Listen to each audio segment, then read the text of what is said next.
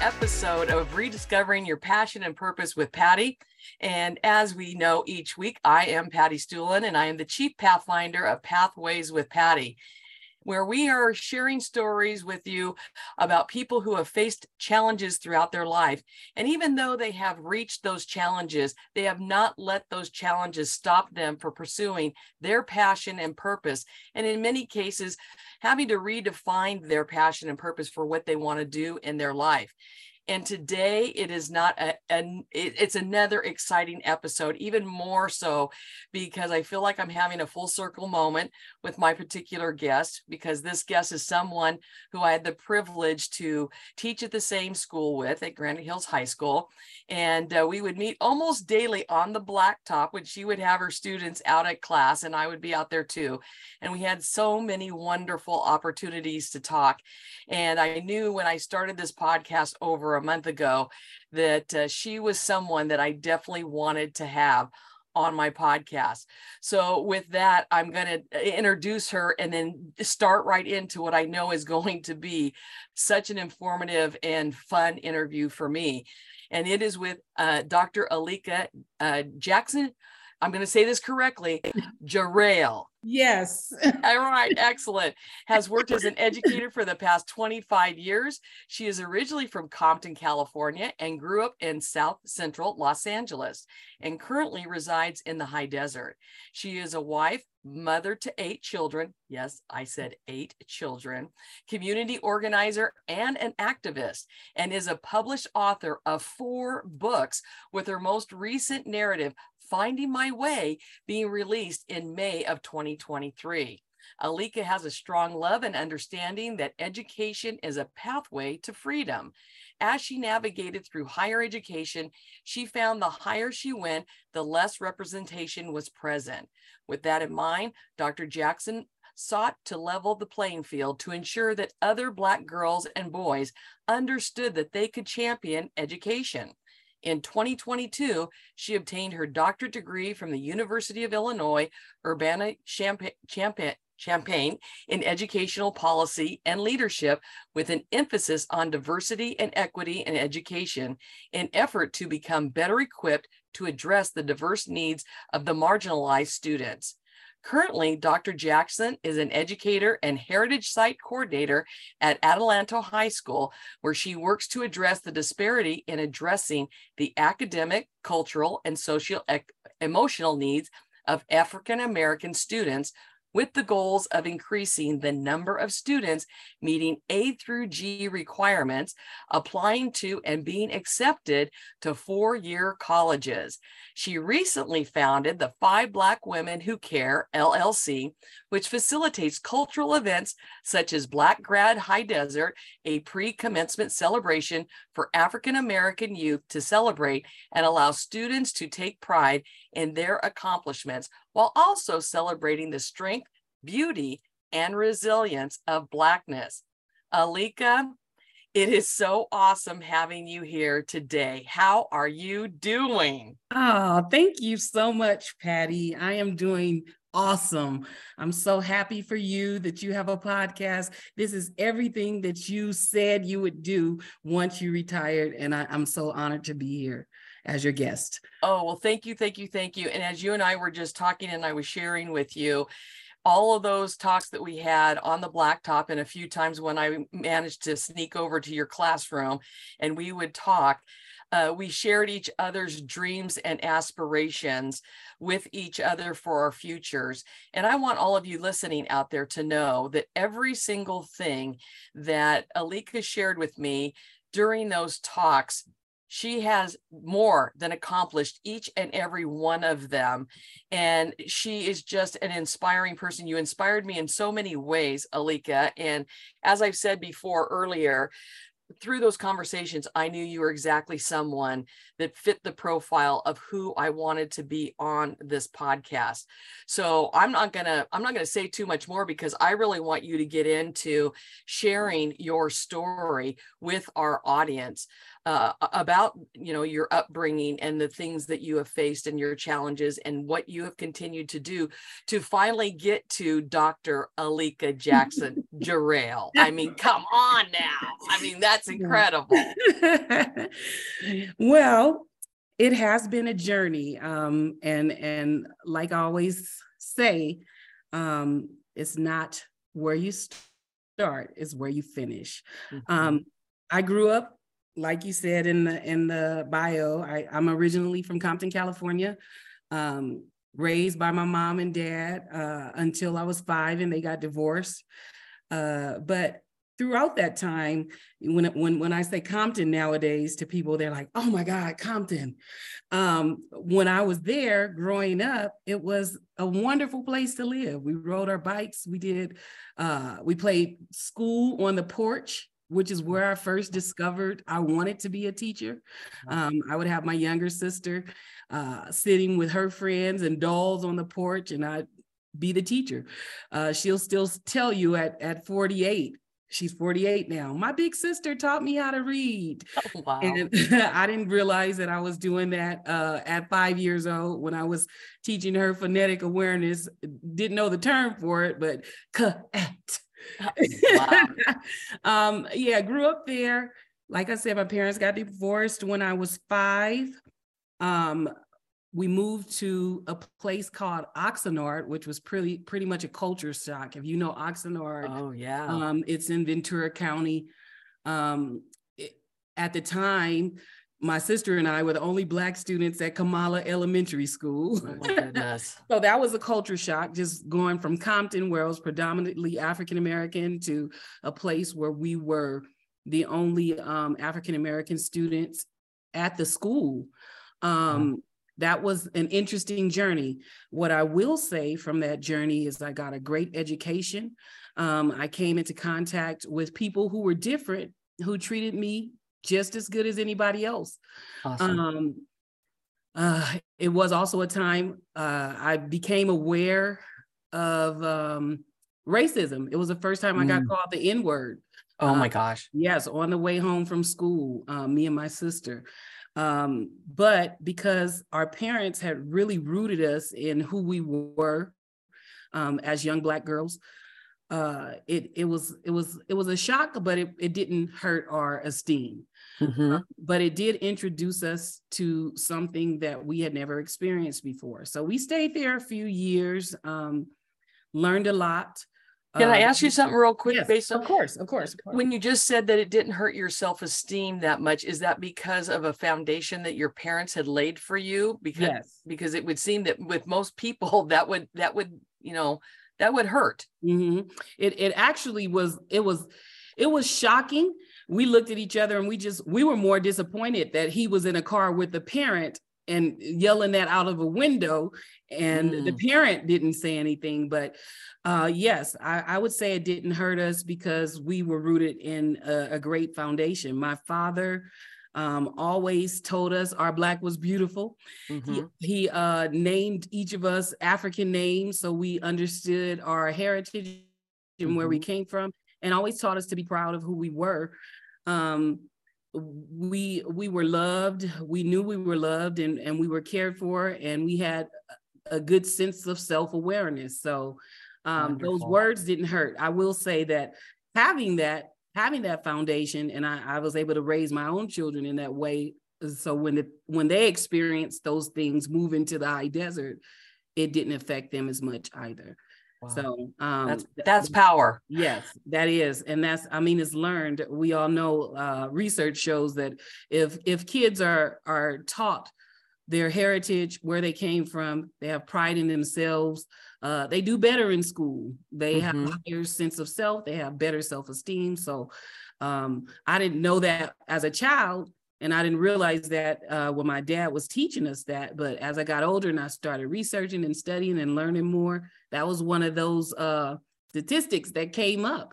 Mm-hmm. And it's something good to know when we teach our children about our culture and our history. It actually helps them become more well-rounded people, and it helps them do better in school. Yeah, because you have a foundation, right. Where you come from, you have a community. Excellent. Yes. So, I mean, from there, we stayed there a few years. We moved back to South Central LA. And it's funny, it's funny how it works, because we were like an anomaly in Oxnard. So even an anomaly, I would say, to the kids, because I've always been smart. We always had books in the house. I was always reading. So I was in the fifth grade class, but I was reading at an eighth grade level. So I would have to go to the sixth grade class and read with the sixth grade students who were also at an eighth grade level. So I think that just me being in a space, and a lot of my teachers had never interacted with African-American students. Mm-hmm. So me being a smart student kind of helped, I think, other African-Americans who would come to follow. Mm-hmm. So much so that one of my teachers, I'll never forget her. She was a great teacher. Her name was Mrs. Steele. She had a party at her house, and she invited some of us students, and she invited some of her and her husband's friends. And there was a moment at the party where she had me come into her living room. And it's funny because my mother, she, nowadays we kind of warn our kids, you're not supposed to be around adults for, mm-hmm. We didn't do that. This was the early 80s. It was a different time, but mm-hmm. I went in and she actually had me read a book. And I think it was, looking back at it, it's kind of weird to think about, but she had me reading a book, I think, to show her guests that I could read so well. Oh my goodness. Yeah, it's crazy. It's kind of crazy to think she did that. But she did. And I wasn't aware. I just read the book. I read the book. Her friends, her company asked me some questions, and I think they just were astonished that this little Black girl could read so well. Oh my gosh. Yeah. And then after I finished and they asked me some questions, I went right back outside to the pool party and played. But looking back at that now, understanding it now, it shouldn't be instances like that where you see someone that's African-American and you assume things about them because of the stereotypes and what you see on TV. Right. And it's a shock when they break those stereotypes. Yes. It really is. So from there, like I said, I came back to LA. And the funny part about coming back to LA after being in that space is the friends we made in LA would say things like, "Oh, you sound like a white girl." Oh my God. So you hear it, and then you learn, you take those things in, and just all of those little microaggression type things, and you learn that what does that mean? Right. Funny because my own kids, when we came to the high desert, they experienced the same things. Their friends telling them they talk like a white girl. And oh my gosh. They had to learn, and it's just like it happens generationally, these things, but they had to learn to say, what does that mean? Right. Because I can speak academically correct. That's not a racial feature. That's an educated feature. Mm-hmm. That's the professional or culturally appropriate situatedness feature. Mm-hmm. But just navigating through those types of things. So came back to LA, did really well in high school, always wanted to go to college. My parents always impressed upon us that education was your way to freedom, mental mm-hmm. freedom, and financial freedom. Mm-hmm. It separated you from people who were not educated. And we always were taught that. We came from strict parents. My mother remarried. My stepdad raised us from the time I was 13 to adulthood. And we really couldn't go anywhere except they let us go 2 places in LA. during the summers. The library, we could walk to the library. We would check out books. We had to do two book reports per week. Oh my gosh, even during the summer. Even during the summer. And then we could also go to the Coliseum and swim. So we became really good swimmers and really good readers. Wow. So I was didn't have too many boyfriends, wasn't really thinking about that, really had my eye on the prize with college. And it was all going well until crack cocaine hit the community. And crack cocaine just changed not only my household, but it changed the entire South Central community. And with that, I had a close-hand experience. A parent started using drugs, and me and my sister's lives completely changed. She was a functional addict because she worked for the sheriff's department. Oh my gosh. Yes. Kind of ironic, huh? Yes, very ironic. And basically kept up on everything, really. She was functional. It came to never missed a beat, still worried about our report card grades, never missed a parent conference. This was all through high school. But there were some issues at home of abuse, and I just couldn't take it anymore. Senior year, already filled out applications for college, already was accepted to colleges.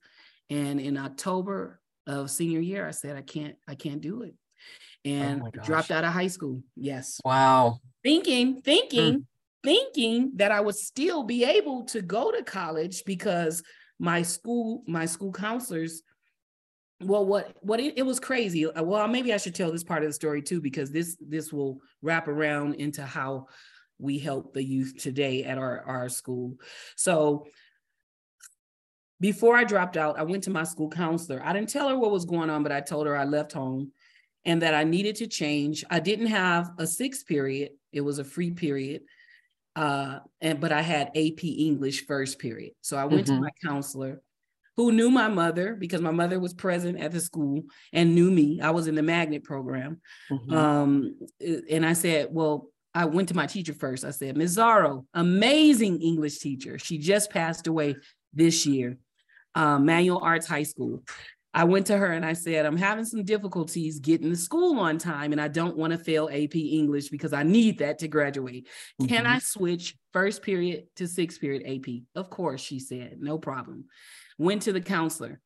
My mom had called the counselor, told her I ran away from home. The counselor refused to switch my classes. So I was now living in Long Beach, but having to be at school every day in Los Angeles at 7:00 in the morning. Oh, wow. Couldn't make it. No. So I was late, which was eventually, an AP class. You can't be late every day. Right. That's why I was trying to change it. Ended up not being able to change it. So I ended up, my mother wouldn't help me, didn't want to check me out. I had moved in with my older sister, who was very responsible. She worked, she had a job or whatever, had her own place. But my mother refused to check me out. So dropped out. I said, okay, won't be stopped. Took the GED, passed it. And thought that I was still going to be able to go to college. However, if you know how it works, you still need the credits. So my teachers were gracious enough to give me first semester grades because we were near. So they gave me first semester, but I still needed second semester credits and some of the classes, which would be economics and English.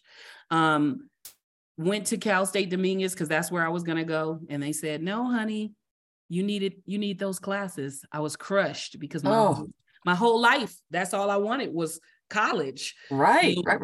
So spiraled into a whole nother lifetime. Met my kid's father at Dominguez, 19 years old, moved in with him, started having children. I have 8 children now. Wow. Went through a whirlwind of unhealthy relationships, all while going to college, going to work, doing community work, but living in, again, an unhealthy relationship with him knowing that I shouldn't be in that relationship because it wasn't healthy. And I knew what healthy was because my mom had grown, we were raised in a healthy man-woman relationship. My father was awesome. But I knew that my relationship with my children's father wasn't healthy. And for years I stayed through domestic violence. I stayed through adversity, poverty, because when you have a lot of kids, you don't have a college education, you don't have a skill, you're working, any job pretty much you can get that will pay the bills. So just living to survive. But at the same time, living through survival mode, I was able to still had the heart to help the community. So I started a mentoring program for girls. Oh, wow. Yeah. And I went to the local high school in Watts. We were living in Watts at the time. And I talked to the principal and I said, I don't want our girls to be trapped. And I don't want them to have to go through what I had to go through. I want them to know that there is life beyond Watts. And there's so much better than what they're seeing, because the school I went to was to mentor was Jordan High School. And right next door to Jordan High School, literally steps away, was the Jordan Downs projects. So these kids would come out of the projects, go right to school, like steps away from school, and then go right back to the projects.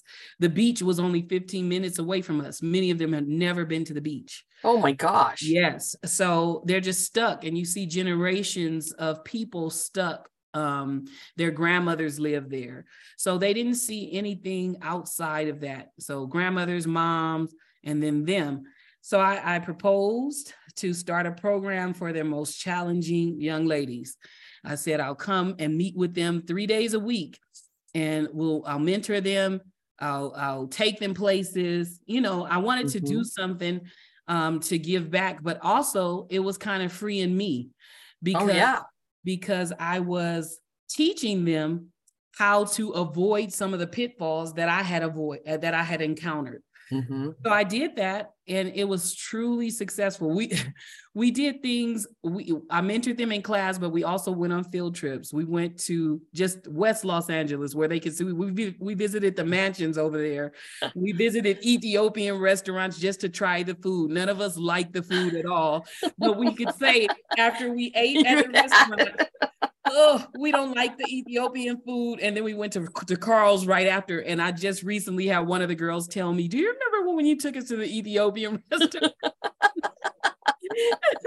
So just giving them, we went to the beach, because I was appalled that we literally lived 15 minutes away from the beach, and some of them had never been to the beach. Oh, exactly. Yeah. So just giving them those experiences. And what ended up happening, all of those girls, I worked with 15 girls.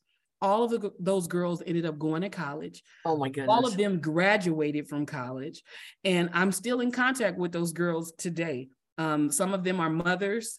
Some of them work for the city, the county. Some of them are just, most of them are doing amazing things, but just that program and that time of being consistent with them and showing them that there was another way really changed lives. And that, for me, it changed my life, because as I was teaching them, I was saying to myself, oh, I have to do better than this.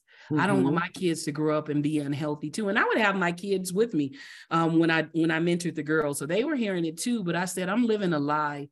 So I have to come out of that. And that program really, those girls, they tell me I changed them and I helped them. I always tell them they helped me. They saved me. They saved me. Yes. So 2 years after I started that program, I ended up leaving my children's dad.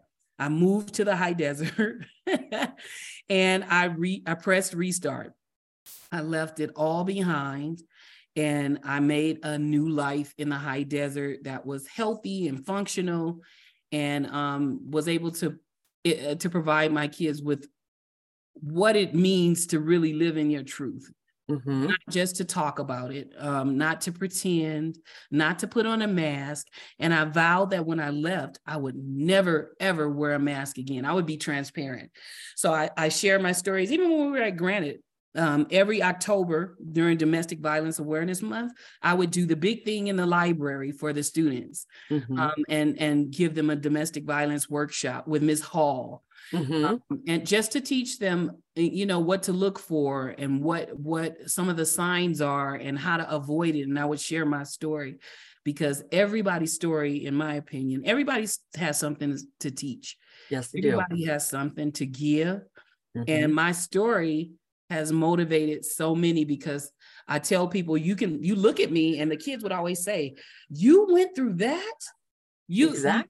Because people look at you and they assume you're strong or whatever. They make all these assumptions, but everybody goes through trials and tribulations. And yes, they do. It's not where you start, it's where you end up. Where you finish. Yeah, where you finish. So, moving to the high desert,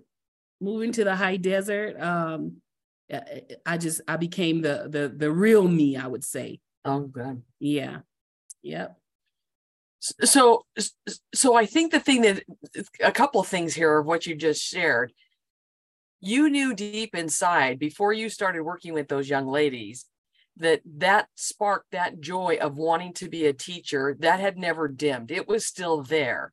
And even though all these roadblocks had been put up in front of you of stopping you from pursuing that particular passion and purpose in your life, you still found a way to become a teacher, mentor through there. And through that realization of doing that, you realized you were not practicing what you were preaching. Exactly. And you had to come to come to Jesus meeting with yourself and decide, do I really want to pursue what I know is really there for me to become an educator so I can reach more kids? Or do I just keep on the path that I'm at? And you chose to go for the thing that you knew was deep inside you. I know that was not easy on many levels. So I commend you for putting yourself first and making yourself a priority, because especially a lot of mothers of 8 children, not that I think I know of any, I think you're the first one, but I can see where mothers in general, their children come first and foremost, and they themselves are so drained because of giving and taking care of everybody else. They do not make self-love and self-care a priority. And my friend Brenda, and I keep saying this, she's the one that really pointed out to me, self-love and self-care is not selfish. So by you moving to the high desert, you really made yourself a priority, knowing that you needed to give yourself that self-love and self-care to not only project you into the future you knew that was there for you, but also set an example for your own children. You nailed it. Self-love was actually the term that I used in order to make that move. I had to learn how to love myself again. I loved myself my entire life. I really did. Growing up, I knew who I was self-aware. And that relationship, I had gotten away from that because, like you said, a lot of women, we put the man first, we put the kids first. And even in the process of being there, my thought process was, it's better to stay so the kids can have both parents. Well, I'm here to tell you, it is absolutely not better to stay, because you end up doing more damage to your kids by staying in an unhealthy relationship. I had to learn that. So the last 2 years, while I was mentoring those girls, I was also doing a lot of self-talk. I started journaling. I started writing down how I wanted my life to look. All the dirty words and the angry words I had been told, I would write them on one page. And then on the other side, I started writing words that I believed who I was. I started countering the narrative.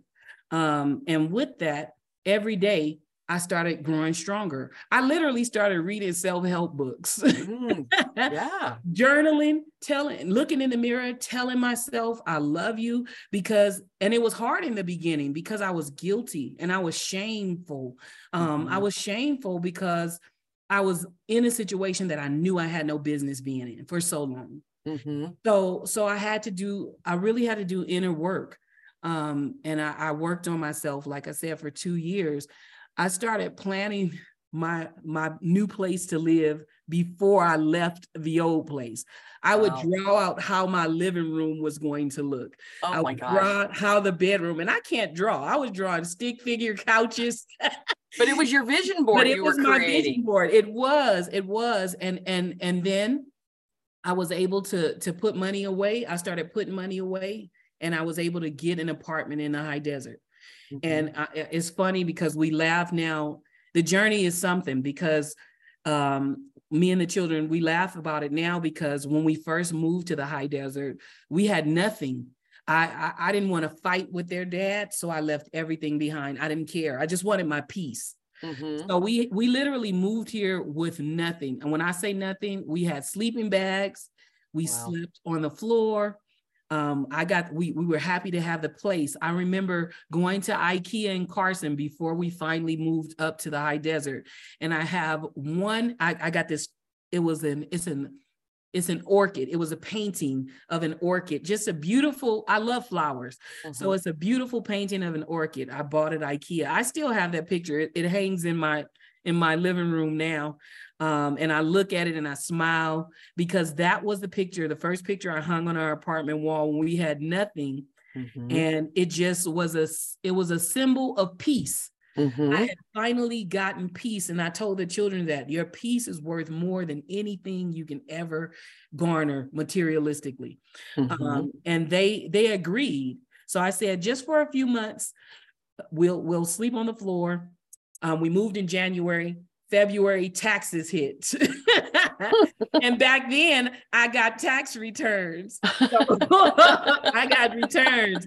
So I was able to go and buy furniture, and we furnished the place or whatever, but it just, looking back on it now, it was, I call it the beautiful journey. It was a beautiful journey. It was filled with tough times, and we went through tough times. I was still struggling. Even as I was teaching up here in the high desert in the beginning, I was still struggling financially, because it's hard doing it on your own and having a lot of kids. I ended up getting married a couple of years after we moved up here. And of course that helped, and the trajectory changed, but there was one thing that remained a constant, always: self-love, putting myself first. Even though I have so many children, you have to take care of yourself first, or you won't be equipped to help everyone else. And I have a lot of people to help. Yes. So I even tell my children, put yourself first. I encourage them not to get in relationships young, because me and their dad got in a relationship really young, 19. Please travel, go experience life, go take care of you. And it's not selfish. It's actually something that you should do in order to procure your love of self. You have to find out who you are first before you start venturing out into, oh, I'm going to do this. Oh, I'm going to love him. Oh, I'm going to love her. You have to love you first, in order to be a healthy person in another relationship. So yeah, you have to be good with yourself first, because if you're not good with you, you cannot be good with anybody else or for anybody else. Right. So it worked out. there was a gal, I think I've shared this before, that I was listening to another podcast, and she had mentioned people were asking her, well, how do you make sure that your cup stays full? And she says, I don't let them drink from my cup. I let them drink from my saucer. So that way I continue to keep my cup full. And I thought, wow, what an analogy. Yeah. Because it is true. Awesome. You want other people, you want to help other people, because that brings so much to you, but you also don't want them draining you either. So just that little analogy is like, oh, I like that. I like that a lot. Because too, as healers and helpers, because you're a helper and a healer too. So you do get drained. I'm an empath. So when even with the kids, with the students, if I hear somebody's problems, I'll cry. I'll feel what they feel, and I'll carry that with me. That can be so draining. Oh, yes. You have to have ways to to cope with dealing with other people's pain. There are things that you have to do to keep your cup full. For me, it's reading. For me, is watching a program on TV that I like. But I always, you know what I do? I take baths. Because for me, water is everything. Water is so cleansing for me. So yes, sometimes I'll be in the bathtub for a good hour or two, just soaking, thinking. I'll have my mood music on. My kids and my husband will see me preparing. I take my rose petals in there. Good for you. I light my candles, because in that time I'm reflecting on the things that I've done. And I'm reflecting on people I've helped, people that I may have hurt, how I can repair any damage that I've caused. But we all have to take a time to rejuvenate, especially the people that are helping, because our cup will run dry. And well, it's kind of like with your bath, it's like what I call my power showers. It never fails that when I'm in the shower, that's one same thing. You know, I'm thinking about the people, and I come up with some of my best ideas or best thoughts when I'm in the shower. And it is something to do with water. I thoroughly believe that. It's very cleansing in many ways. So Aleka, what would you say overall is the best advice anyone has ever given you? I would say, of course, love yourself first. And a lot of people say they might think that that's selfish. You hit it on the head.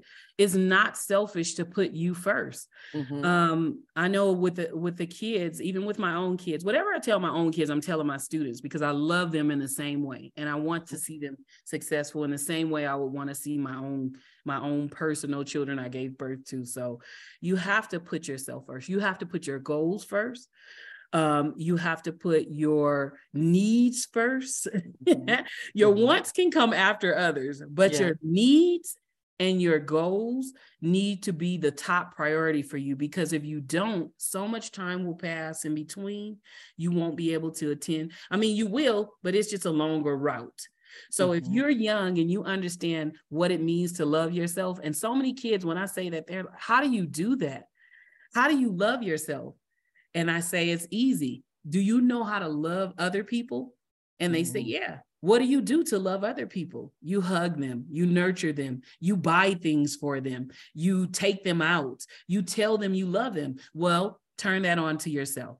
Oh my gosh, yes. You do. You take yourself out. And that's a process you have to learn. I had to learn to go out to lunch alone. I had to learn to be okay with doing that, because sometimes it's hard for us to just be still and be with ourselves. Yes. So I started out slowly. I would go to Barnes and Noble by myself, or I love going. Now I'm telling people I'll go alone. I'd rather be alone. Exactly. It's a time when you can think. Yes. But explaining it to them like that, we show people grace. We show the people we love, we show them grace. We forgive them. We have to in turn do that for ourselves. We have to show ourselves some grace. We make mistakes. We're human. And so we have to be willing to say, I forgive you. Look, I forgive you for the mistakes that you made. Even if somebody else can't, I forgive me. I love me. I look in the mirror and I say that. And when I mentor the young girls, we have a mirror, and it's so difficult for them to look at themselves and say kind things to themselves. Wow. It's easy for them to see the negative things about themselves, the flaws. Right. But when they are able to hold the mirror up and say, I love you, they struggle with that. And so we have to train ourselves to be able to accept ourselves for who we are, with the notion that we're always trying to be better. And, I'm going back to something that you just said, because it's really resonating with me, is putting your needs in front of your wants and teaching others that same thing. And again, it sounds very simple, but it in reality is not. And I think that's a powerful statement that you made. So I just wanted to bring that back, because it goes along with, as teachers, that is part of what we do, is to let our students know that there is a difference between a want and a need. And what is that? And we need to love ourselves. We need to take care of ourselves. But we also need to know what that looks like, because I know, unfortunately, for many of our kids that we teach, they don't come from homes where that is demonstrated. And so sometimes we as educators, we're that pseudo substitute parent that it may seem like a simple concept, but that's what they're needing to know to become the very best them that they can be. Exactly. And you're doing a wonderful job with the programs you're creating and the things that you're doing, because you are definitely practicing what you preach now. So you're being true to yourself. Yes. And that's the only way to live at this point. It's true. It's absolutely true. And coming to a point where you can be okay by yourself. Yes. Everybody, and then learning too, everybody's not going to like you for what you say. Everybody's not going to like your truth. And that's okay too. I'm okay with people not liking the way that I see things. I'm more open to being able to communicate with people and agreeing to disagree at times. That's okay. A lot of people can't do that though. They want you to agree with everything or everything or nothing. Either we have to agree on everything or we can't be friends. And I don't see it in that way. I say, no. We can still have some commonality. We can still agree on some things, and we just don't disagree. We don't agree on this thing, but it doesn't stop you from being a good human being. But that growth in mindset, that takes time too. Right. And as we talked briefly before we got on this, one of the things that I admired and respected about you, that I felt good, is you allowed me to feel comfortable enough, because teaching in Apple Valley, very, very white. And we were starting to get more African-American kids at school. And I there are differences. And I did not understand on how to be able to reach and teach my African-American students as well. And what I appreciated the fact was that I knew I could always come to you and ask my questions that were probably not politically correct, because I didn't know how to address them, but you understood that, and you were so good with me. And I think that that's another thing that I want to impress upon our audience that's listening, is when you know better, you do better. Right. And to have a resource like you, like I appreciated that, because it not only made me a better teacher for my students, it made me a better person in general in society. Because just like you said with your kids, living 15 minutes away from the ocean and never being at the ocean, we tend to do that with our little communities, that we just stick in that little community, and we don't expand our horizons and know how many incredible people are outside of that community. And you were helping me to expand my community.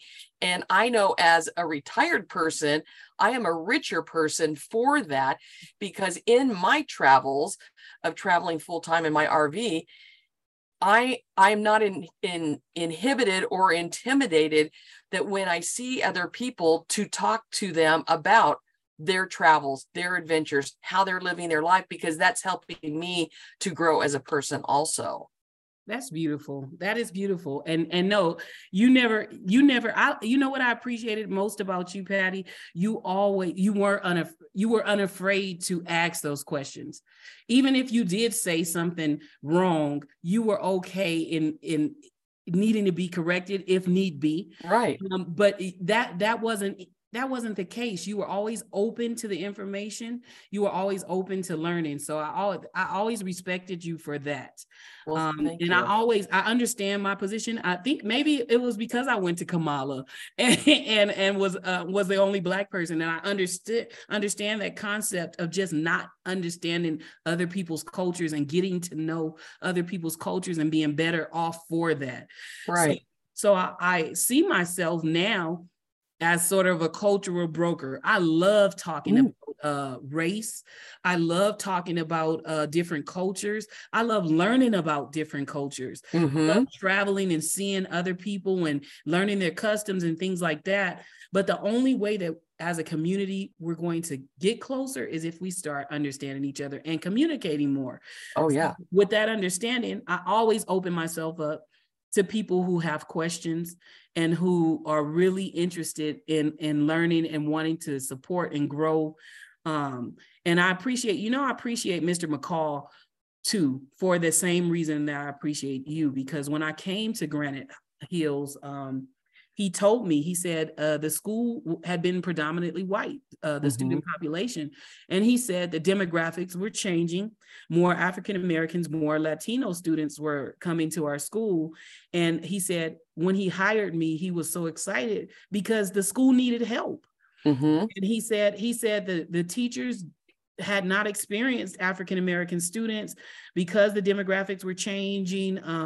They just couldn't connect in that way. And he said the students were graduating, they were ending up going to jail. It wasn't helpful to the students to just remain in a place where nobody was relating to the other people on campus at this time. Right. So he when he hired me, he said that he was transparent. He said, we need help. Yes. He said, we need help with our African American students and our Latino students because we're not reaching them. And I was so honored to be the person to help in that process. I loved being a part of the growth process that happened at Granite, and you were part of that too with the culture committee. You're an awesome lead. Yeah, I mean, and it's important that we learn about each other. I mean, for me, it's what makes me a better, well-rounded person, you know, and just like I haven't been to an Ethiopian restaurant yet, but that's kind of what I do on my travels. It's like, hey, here's this kind of food. I've never tried this before. But it's just the whole thing. I know it makes me a better, well-rounded person. And it's not just about knowing what's on the news. It's about learning your own community and the world around you. Exactly. And you'll learn once you do that. The news is pretty much on every channel you turn to, propaganda, and it's generally not true, because I always like to tell people, Black people are just like any other group of people. Our values are equivalent and equal to everybody else's. We promote education in our homes. That's primary. Even if it doesn't look like that to somebody else, you will have a mother and a grandmother and an uncle and a dad saying, you need to go to school and get your education. Even if they didn't do it, they realize that education is the key. So that's a primary value in African American homes. Family, primary value. Respect. And I remember doing these workshops and people are like, respect. Some of the Black kids don't respect, but in our homes, there's a hierarchy of respect. You respect your elders. So if they're not respecting teachers in the classroom, there's a disconnect between you and that student, because they are used to respecting the hierarchy and the elders in the home.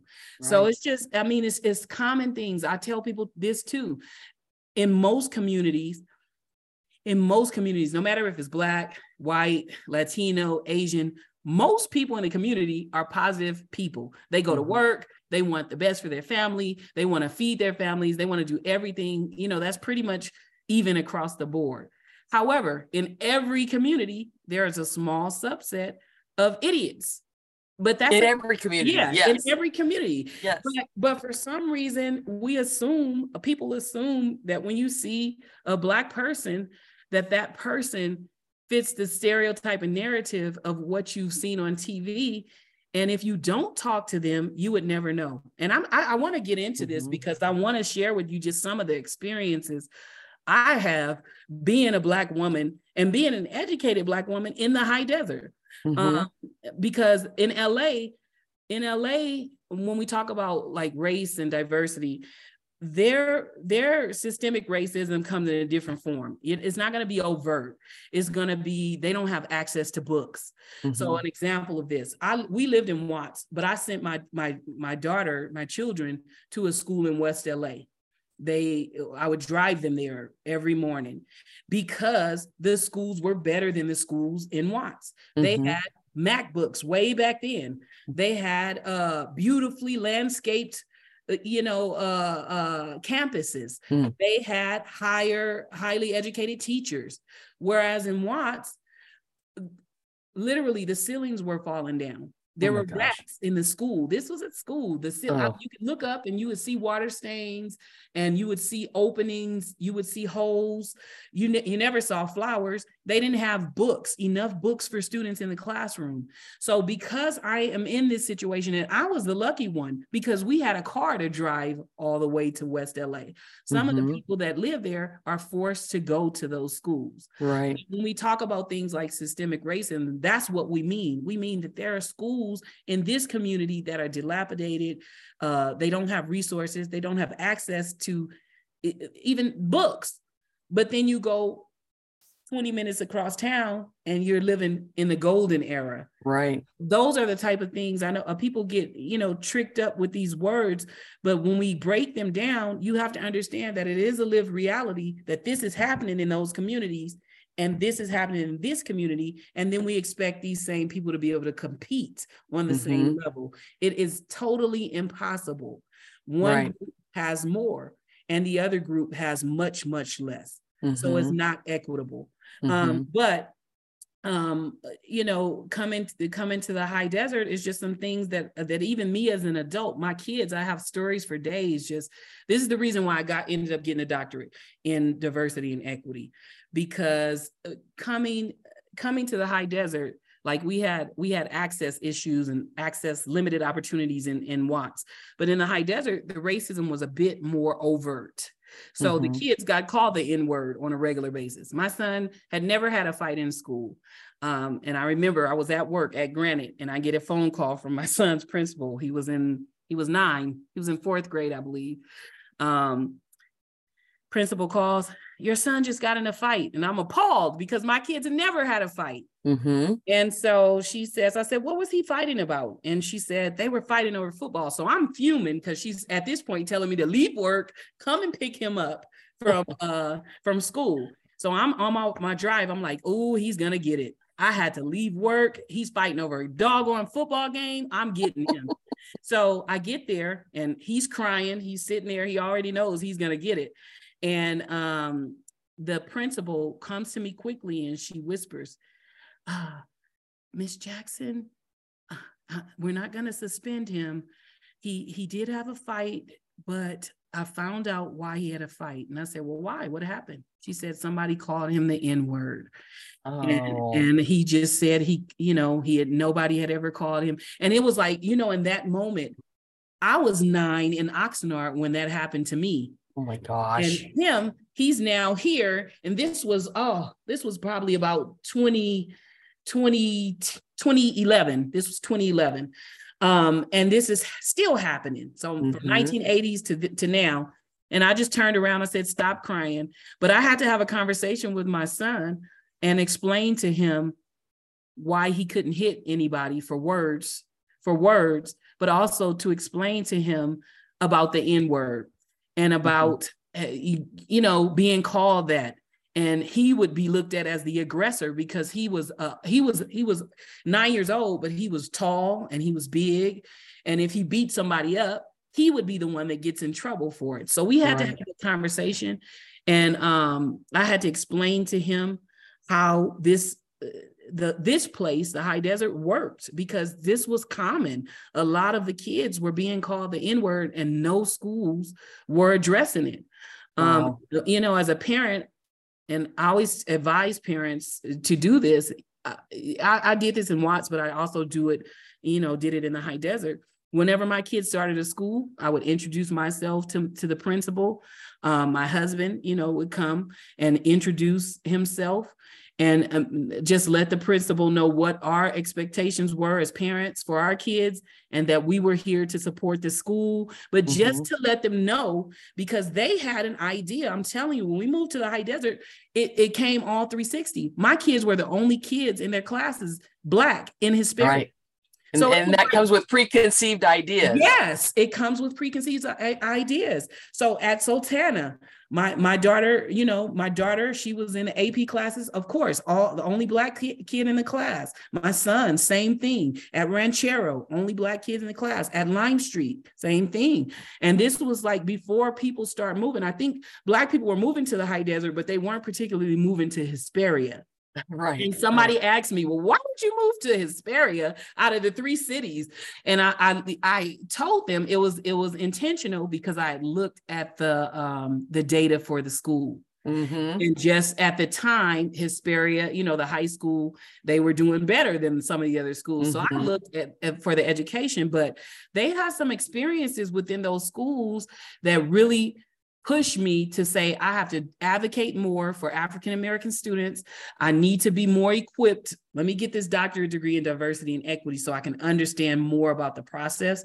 Mm-hmm. But just being able to advocate and teach others how to advocate in a space where they were not used to seeing African-Americans, and they definitely were not used to seeing African-Americans who advocated, because the African-Americans who were here were just going along to get along. They didn't want any problems. So even when I would go to the parents and say, well, this is what is going on, we need to address this as a community, an African-American community, they were scared and literally would say, I'm afraid. Something terrible happened to my daughter when she was in 2nd grade. They played the song, Oh, Susanna. You know that song? Yes, I do. Okay. Oh, Susanna. She came home and she said, Mom, they played a racist song at school. And I said, what song? And she said, Oh, Susanna. I said, I sung that song in school. I said, that song, you guys are learning about the gold, in California. She said, we are. She said, so they played Get Lighter Fluid and Kill 500 N-words when you were in school? She said, what? And I Googled it. And the original version of the song was actually a racist song. They sang the song in blackface. And part of the lines of the words say, the original song, get lighter fluid and kill 500 N-words. And her teacher at the time played this song twice with the words on the screen for the kids to see. Mind you, this is 2nd grade. Oh, and my goodness. When my daughter, who is she actually was a valedictorian of Hesperia High this year. Amazing child, but she's always been amazing. So she was in 2nd grade. She was the one in her class that spoke up and said, this is racist. This is not right. And her teacher let the song play and they repeated the term. And she said, this is racist. This is not right. No. And the teacher, and at this time, it was her and 3 other African-American students in the class. So when they said it the 2nd time, get lighter fluid and kill 500 N-words, a white student in the class pointed at her and the other students and said, that's you, you, and you. So all of this is happening. The teacher's playing a song. And I said, what did she do when she finished? She just said, oh, that was a good song. We're going out to recess. So when my daughter came home and I heard this, I'm, of course, shocked first. I looked it up, and my first thought, I was horrified. I was sad. I cried because our job as a parent first is to keep our kids safe. As a school, as an educator, our job is to keep our students safe. And that was horrendous. Right. So I cried. I cried because I'm thinking at the same time, I moved my kids here. This is not the first incident, but this was by far one of the most serious. But I felt bad as a mother, like I wasn't protecting my kids. I moved them in spaces where there was no representation at schools. There were no African-American teachers, no janitors, nobody they could identify with at school. And I felt like crap. Right. And here we have this situation. So I was able to call my mentor, who at the time was Mrs. Okpara. Oh, yes. Yes. And I said, I don't know what to do. And I'm crying. And I'm like, my kids, and it's funny how resilient kids are, though, because I didn't want to, it was only like 2 weeks left of school. And I said, I definitely am taking her out of that teacher's class because I just don't feel comfortable with her in that class. I don't care if it's the last 2 weeks. I wanted to just keep her out of school. And my daughter's like, I'm going to school. Good for her. Yeah. So I ended up, I talked to Ms. Okpara. She let me know what my rights were as a parent.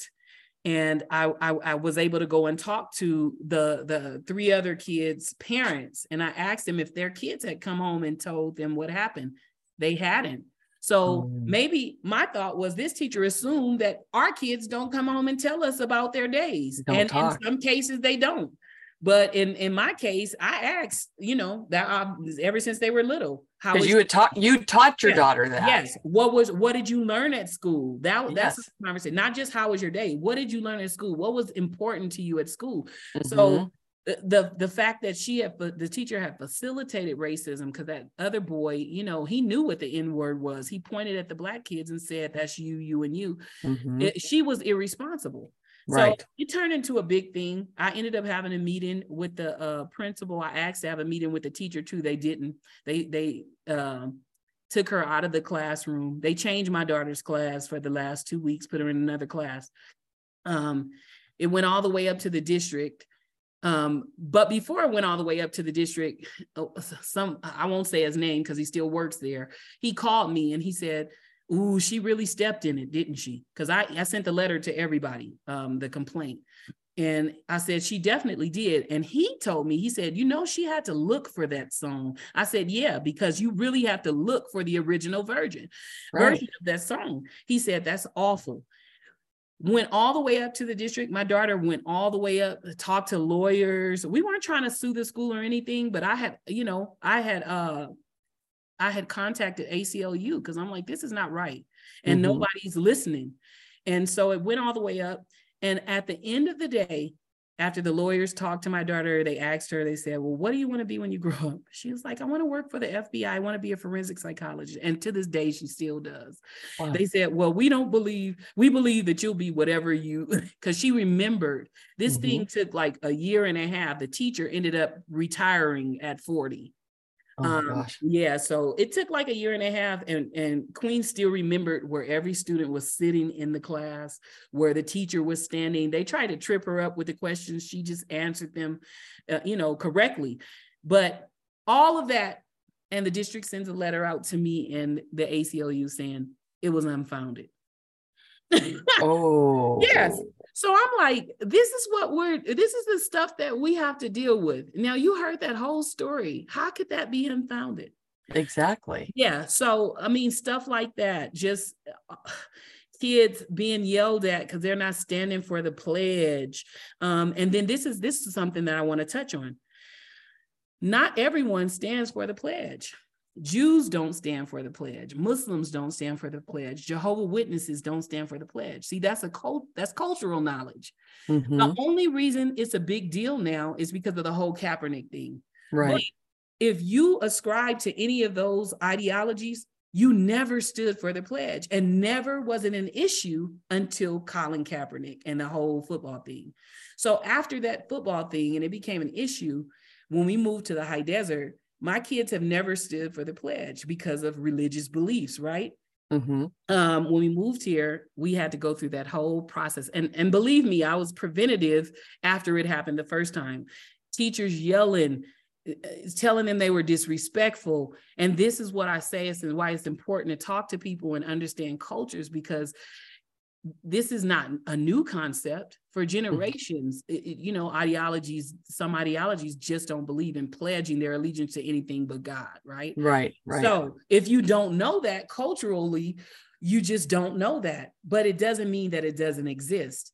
Right. So and I still see this to this day. I see this in our district. I know about it in other districts. Teachers are still yelling at kids who don't stand for the pledge, and they don't even ask them why, which is not their right to ask them why. It's just a personal choice. And it's against the law. I'm saying this on here now. It's literally against the law, and districts can be sued for tormenting kids about standing for the Pledge of Allegiance because you don't know why.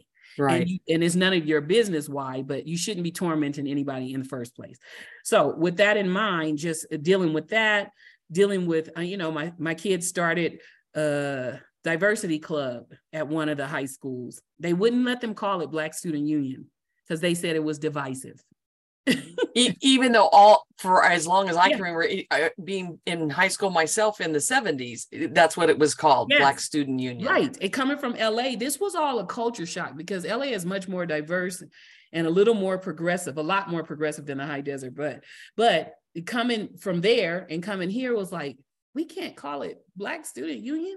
They don't celebrate Black History Month. And do you remember at Granite, there were really no Black History celebrations. Right. I went to Mr. McCall and I said, we have to do something for Black History Month. We have to do something for Cinco de Mayo. And you know what all of it.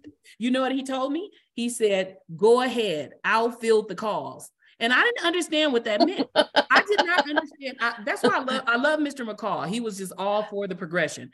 But I didn't understand what he meant. But until we start moving forward. And I remember in a time where we put on the marquee, we put famous Black heroes on the marquee. And parents were calling, upset, very upset that we were honoring Black History Month.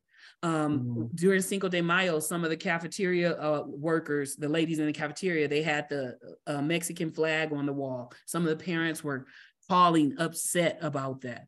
And Mr. McCall did what he said. He fielded those calls, but he said, move forward, move forward. And I think as a society, we forget that we are a melting pot. Yes. That's how we were established, you Yes. know, not always in the best ways, though. Yes, I mean, yes. of how people got here. I mean, Right. I want to put that out there, but we are a melting pot. We are one of the most diverse places to live. And I'm telling you, even as I was teaching in the classroom at Granite, because I taught U.S. history, when I would go over things, so I know that I was the first Black teacher for many of my students at Granite. And they would tell me they had never had a Black teacher before, and they were my white students, my white and Black students, but they loved me to death. And I loved them to death. Yes. And so this is the thing, when we would get to certain topics, certain subject matter, say, for example, the civil rights movement, and I'm teaching them about the civil rights movement. From my perspective as a Black person, I'm going to teach it from the lens of a Black person. Mm-hmm. Whereas if they've taken another history teacher who wasn't Black, they're teaching it from their lens, right? Yes. So as I'm teaching the civil rights movement, there are things that they had never learned before, even though they had taken, you know, you learn bits and pieces as you go 8th grade, you know, whatever, through elementary. One of my students came to me and he was almost in tears. And he said, how come I never learned this before? And it kind of broke my heart because, you know, when I taught the students that, they became more understanding. So people say, oh, they shouldn't learn about slavery or they shouldn't learn about this and that. History is history. We can't change history, for one. Right. But we can learn from it. But we can learn from it. And when you learn about the struggles that different groups went through, and not just the struggles, but the overcoming and the resilience of a people, it makes you more empathetic. It makes you more understanding. It makes you understand where people are coming from, why this group is angry, why they haven't felt appreciated. You understand. It's not an effort to make people feel bad, because none of my students felt bad. It's the way that you teach them. It's not teaching them to try to oppress them and make them feel bad. It's giving them the information and then letting them filter through it, how they're going to filter through it. That's a great teacher. You give them the information and then you let them run with that information. Yes.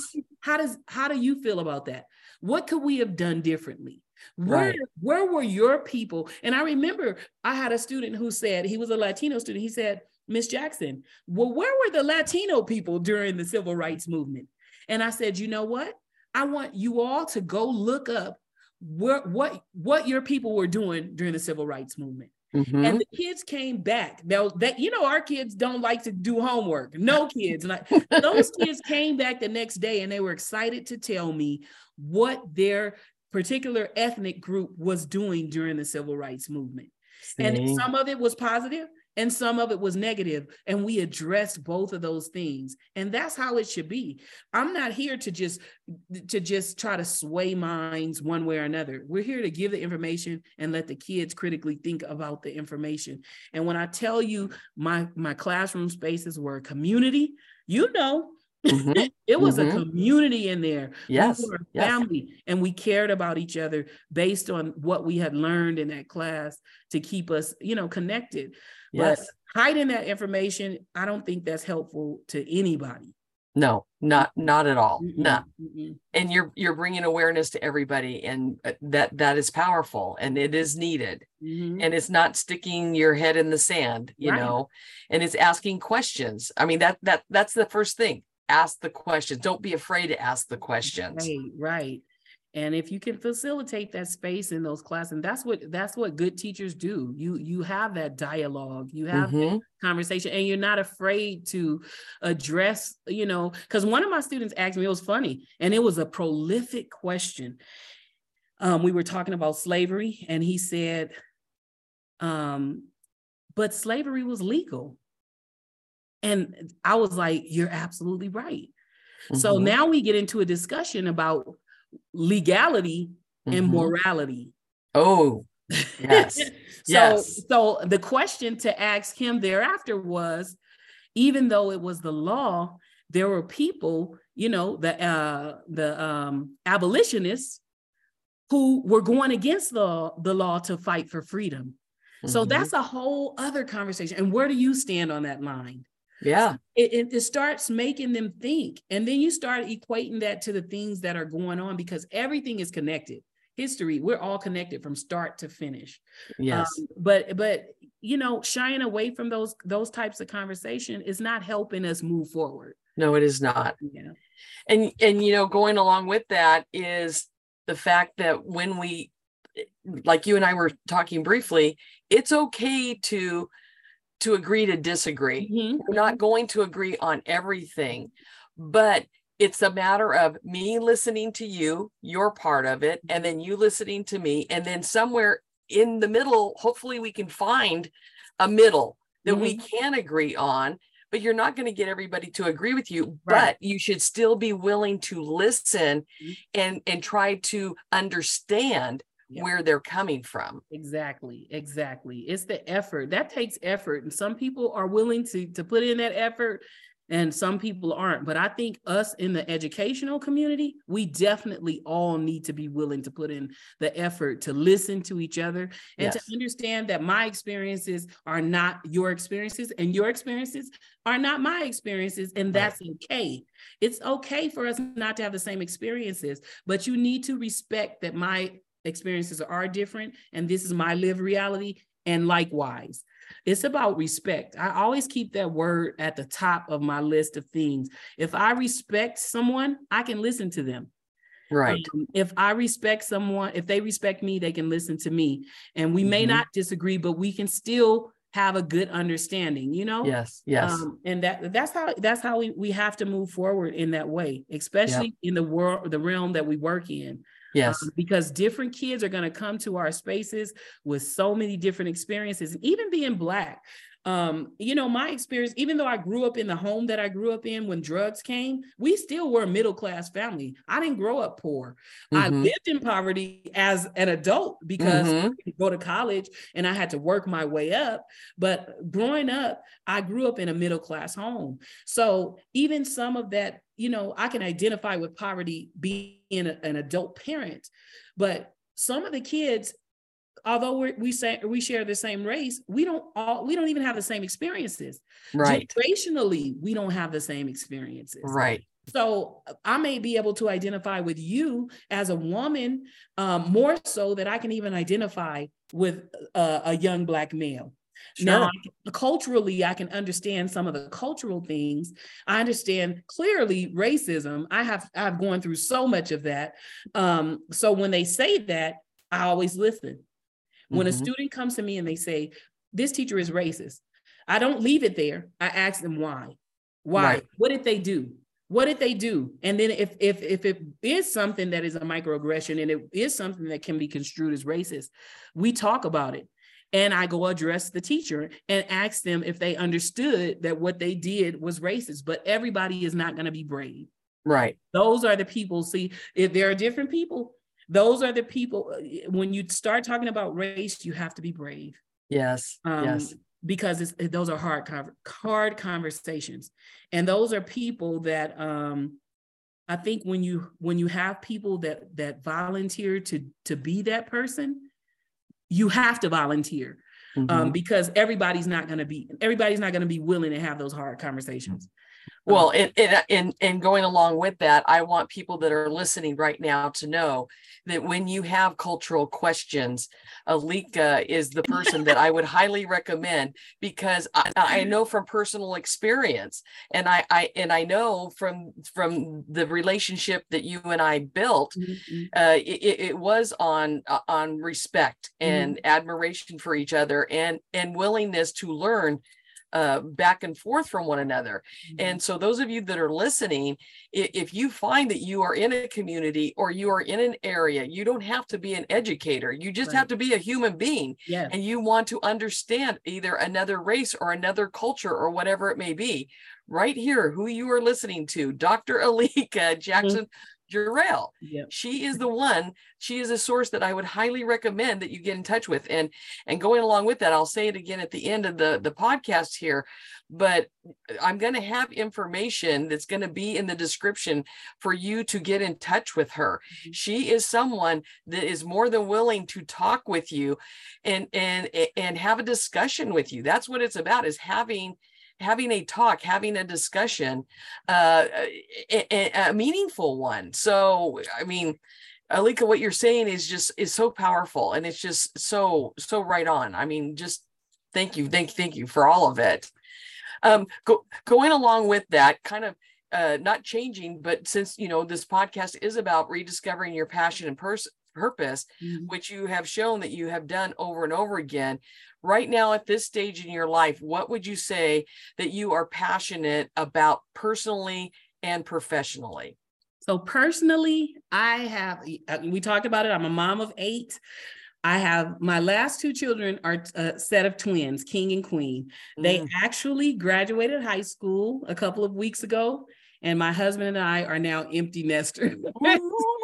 So after 30 years of parenting K through 12 students, I am moving into the next phase of parenting. I'm not done parenting. You never end parenting, but I am moving into the adult phase of parenting, and I'm passionate now about traveling. Yes. I have not been able to travel nearly as much as I would love to. I want to be like you. Yeah, right on. I want to. I'll show you the ropes. We'll talk about that. Okay, so next then, what would you say right now in this stage of your life, in this chapter, is your purpose personally and professionally? So professionally, I always feel like every district should have an equity office. So this is my passion right now. So we have SPED offices. We have ELL offices at the district office. We have food services. We have student services. I believe every district should have an equity office. Wow. With that in mind, my passion, my extreme passion is to one day be the director of one of those equity offices. It's going to happen. I know. Yes, I'm speaking it into existence. Exactly. You're putting it in the universe. Right. So I'm hoping that districts catch on in our area. I don't want to have to leave this area to do this work because the work is needed here. So I'm hoping that at some point our districts start moving toward that thought process, because everyone's data in all the districts in the high desert say the exact same thing. It says that, and across the nation to be exact, it says that African-American students are not going to college. They're not obtaining their A through G classes. That's a big issue. And it's been an issue for many, many years. Districts have the data. The lowest performers academically in all of our districts are the African-American students. And we've been digging our heads in the sand, ignoring that data. And it's problematic because people don't like to look at race, but we look at other line items. So we see that foster kids need this. We see that SPED kids need this. We see that EL students need this. And it's not a problem until you see that African-American students need it. So our goal as educators should be to help the subgroups that need the most help. And Right. then after you've helped them and gotten them to a place where they don't need that support anymore, you move with the next groups of people who need help. That's really what equity is. So if we are truly equitable in the districts in the high desert, we will address explicitly the data that says exactly what I'm saying. We need to help our African-American students, and we need to help our EL students, because those are the two subgroups who need it the most. And it's all a part of validation. Yep. Yes. So we have to get beyond, people shy away from race conversations. We have to move past that. It doesn't always have to end up in an argument. And that's what I think people are afraid of. And that's not always the case. We have to look at what the root causes are to these issues in our community, and the root causes of why our African-American students are the lowest achieving students. It's because of the way that we're doing things within our districts that systemically need to be changed. So I want to speak to that. I want to speak to what my passion is now. Right now at Adelanto High, I am the coordinator for a program called the Heritage Program. And the Heritage Program was a pilot program started last year by our district in effort to address the inequity for African-American students. So basically, we looked at our data. We saw what all the other districts see. African-Americans are not going to college. We're not taking A through G classes. And you know what happens after that. We know what happens if you're not going to college. You don't make as much money. You end up going to prison because your reading scores, reading in prison are a direct correlation. If you are not at grade level reading by fourth grade, they're already building prison beds for future generations. Yes. So reading and prison have a direct correlation. So African-American students are ending up on these routes, not going to college, not doing this, not doing that. And we have a key to addressing those inequities if we address them. So with the Heritage Program that the district piloted last year, it has been a direct approach in supporting African-American students on our campus. So I'm responsible for the 347 10th through 12th graders at Adelanto High School. No longer teaching, it's more of it's a coordinator position. So I am working, mentoring those students, making sure they are in A through G classes, keeping track of whether they pass or fail. It's kind of counselor work and learning the ins and outs of counseling too. But it's also the other side of it.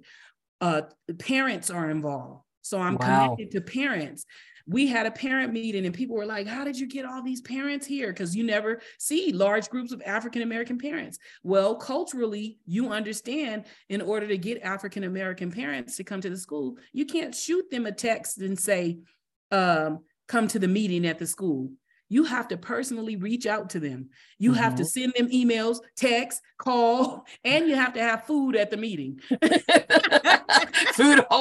Food brings people out, but those are cultural nuances, things that you have to know in order to get the results. So parent contact, college awareness. And when I say college awareness, all of our kids are taught from elementary school, college. That's what we talk about all the time as teachers. You're going to college, higher education. But if students don't see themselves there, and a lot of African-American students they don't see themselves represented on campuses.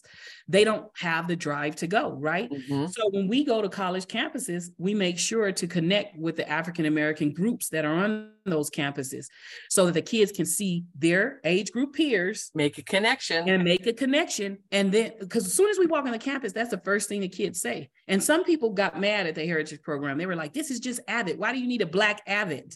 No, it's not Avid, because the kids brought it to my attention. Some of them are in Avid and they say this. They say, the difference between Heritage and Avid is Avid, you will go on a college tour when you go on the college campuses. You'll take the tour, you'll go to financial aid.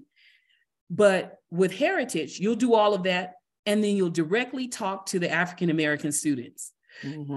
You will bond with them. They will encourage you. You will ask them questions. And just that one piece changes the trajectory, because as soon as our students walk on campus, the first thing they say to me every time is, I don't see any Black people. And everywhere we go as human beings, we look for a connection. We look for our community. Yes. So if they don't see them, they're like asking that. And I'm saying, be patient. You're going to be here. So you're going to add to those numbers.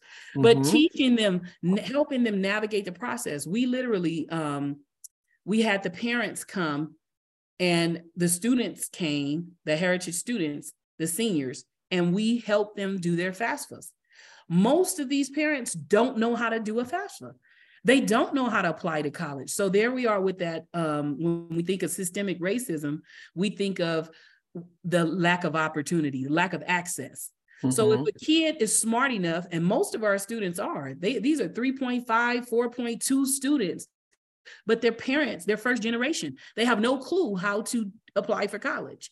So if we don't have the capacity to help them do that, they're just going to be stuck in the high desert, not going to college. Right. So that's part. And then they become a statistic. Right. So that's part of the process too. So we were able to take this year our first historically Black college tour. We went for a whole week. We took 45 students across the country to visit. We went to 7 different historically Black colleges, and the kids had an amazing time. Wow. They were able to see themselves represented in schools. We went to the African American Smithsonian Museum in Washington, D.C.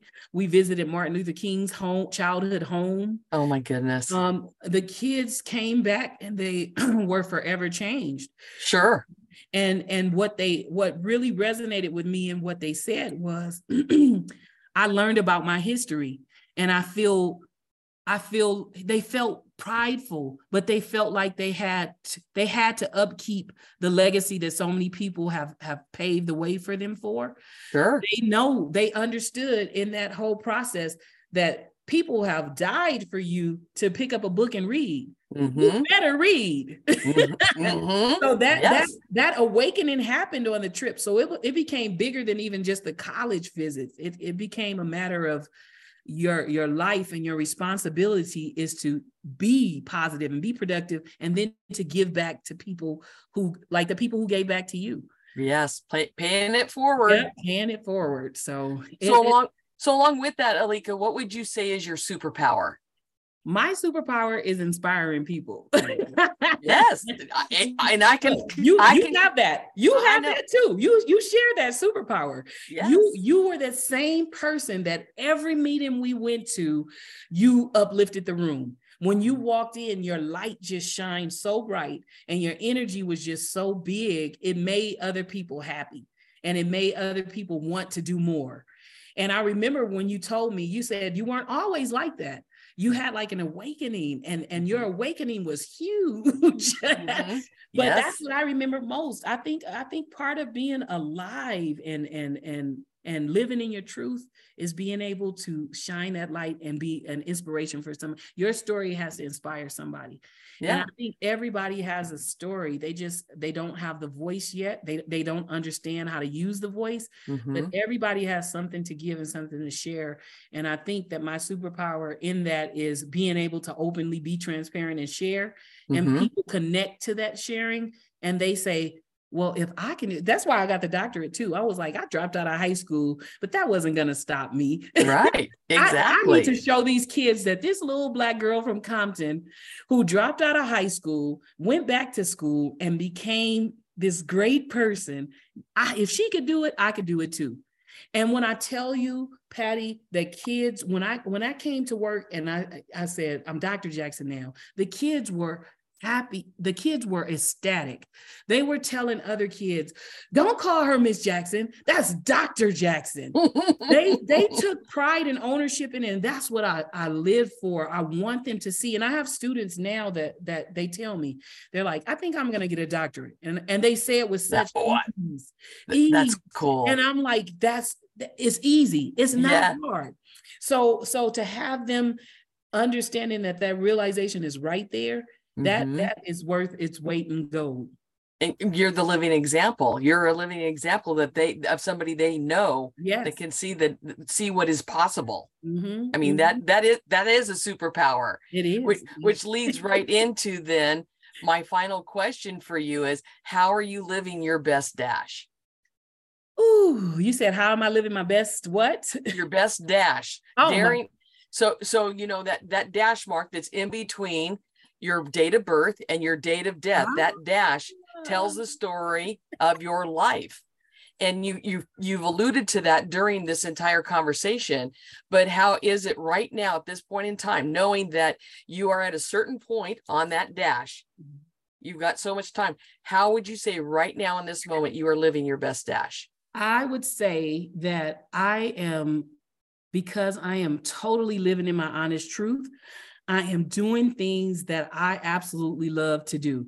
And I don't care what anybody feels about it. So I'm taking time for me. Mm-hmm.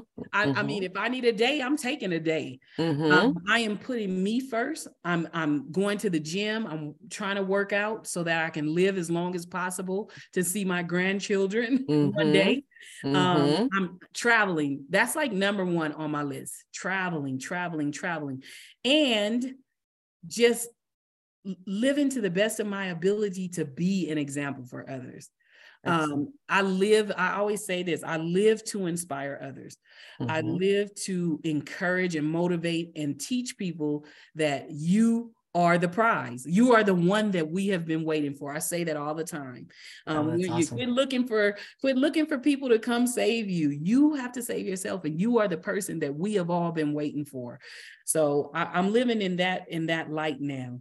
And awesome. I'm living unafraid. I'm not afraid anymore. I'm fearless. Yes, and yes, you are. Yes, you are. Are there any final thoughts or words of wisdom you'd like to share with our audience? I would just like to say, because I kind of have an idea. We talked a little bit about your audience space. I would like to just say, be open, ask questions. Even if it's not me, there is somebody that is different from you that you can approach and that will be willing to talk to you and teach you if you really want to learn. And if you really want information, if you're genuine in that information, nobody is going to get offended at that. And if you offend and that person lets you know that you offended them, my painting just fell down. I'm sorry. If you offend them, be open to letting them explain to you why it is offensive and learn from the offense. But overall, be open to new information. Amen to that. Well, Aleka, thank you so much for being my guest today. I mean, this has been a true honor and such a thrill for me to get to reconnect with you during this podcast. It's been awesome. Thank you. It's been equally awesome. I appreciate you, Patty. For the audience that I know that's going to want to connect with you, how can they can make that connection with you? Well, if they want to email, and I'll send you, well, you have this information. Yeah, I'll put that in there, but say it verbally as well. Okay. It's Black, BLACK, grad, GRAD, HD @gmail.com. And then if you want to connect via Instagram, you can follow my Instagram page at Dr. Aleka Jackson Jarrell, I believe. and of course, if they want to order your book, your book, where can they go to get your book? I'm going to say that they can go on Amazon, but I would prefer that they don't, because if anybody is an author, you know that Amazon, when you write a book, they only give you $2 off of profit, basically, for your book. And they keep all of the rest of the profit. So I will send you the email at lulu.com of my publisher, and it's better if you purchase the book there. Excellent. You got a landing page there for it. Yes. Perfect. Excellent. All right. So for those of you that are out there listening, I hope that you have enjoyed this podcast as much as I've enjoyed having Aleka on it. And remember, I'd love for you to subscribe and follow me on this podcast. And also, while you're at it, invite your family and friends to do the same thing. And that would just be truly awesome. And remember also, if you want to connect with me, feel free to go to my website, www.pathwayswithpatty.com. pathwayswithpatty.org and sign up for a free Zoom chat with me. And also what that does is if you go to the little green button on the website, it'll say to get your free gift. That'll put you on my my email list where you'll get my weekly newsletter that I put out every single Wednesday. And you'll also be getting my Pathway to a New Beginning roadmap. So until we meet again, remember to continue to live your best dash, knowing that life's an adventure. I want you to enjoy the journey because your life matters. So thank you, Aleka, once again for joining us. I'm so happy that you are here today. And to all of you listening, thank you for joining us. And may God bless you all. Have a terrific day out there. Remember to live your best life.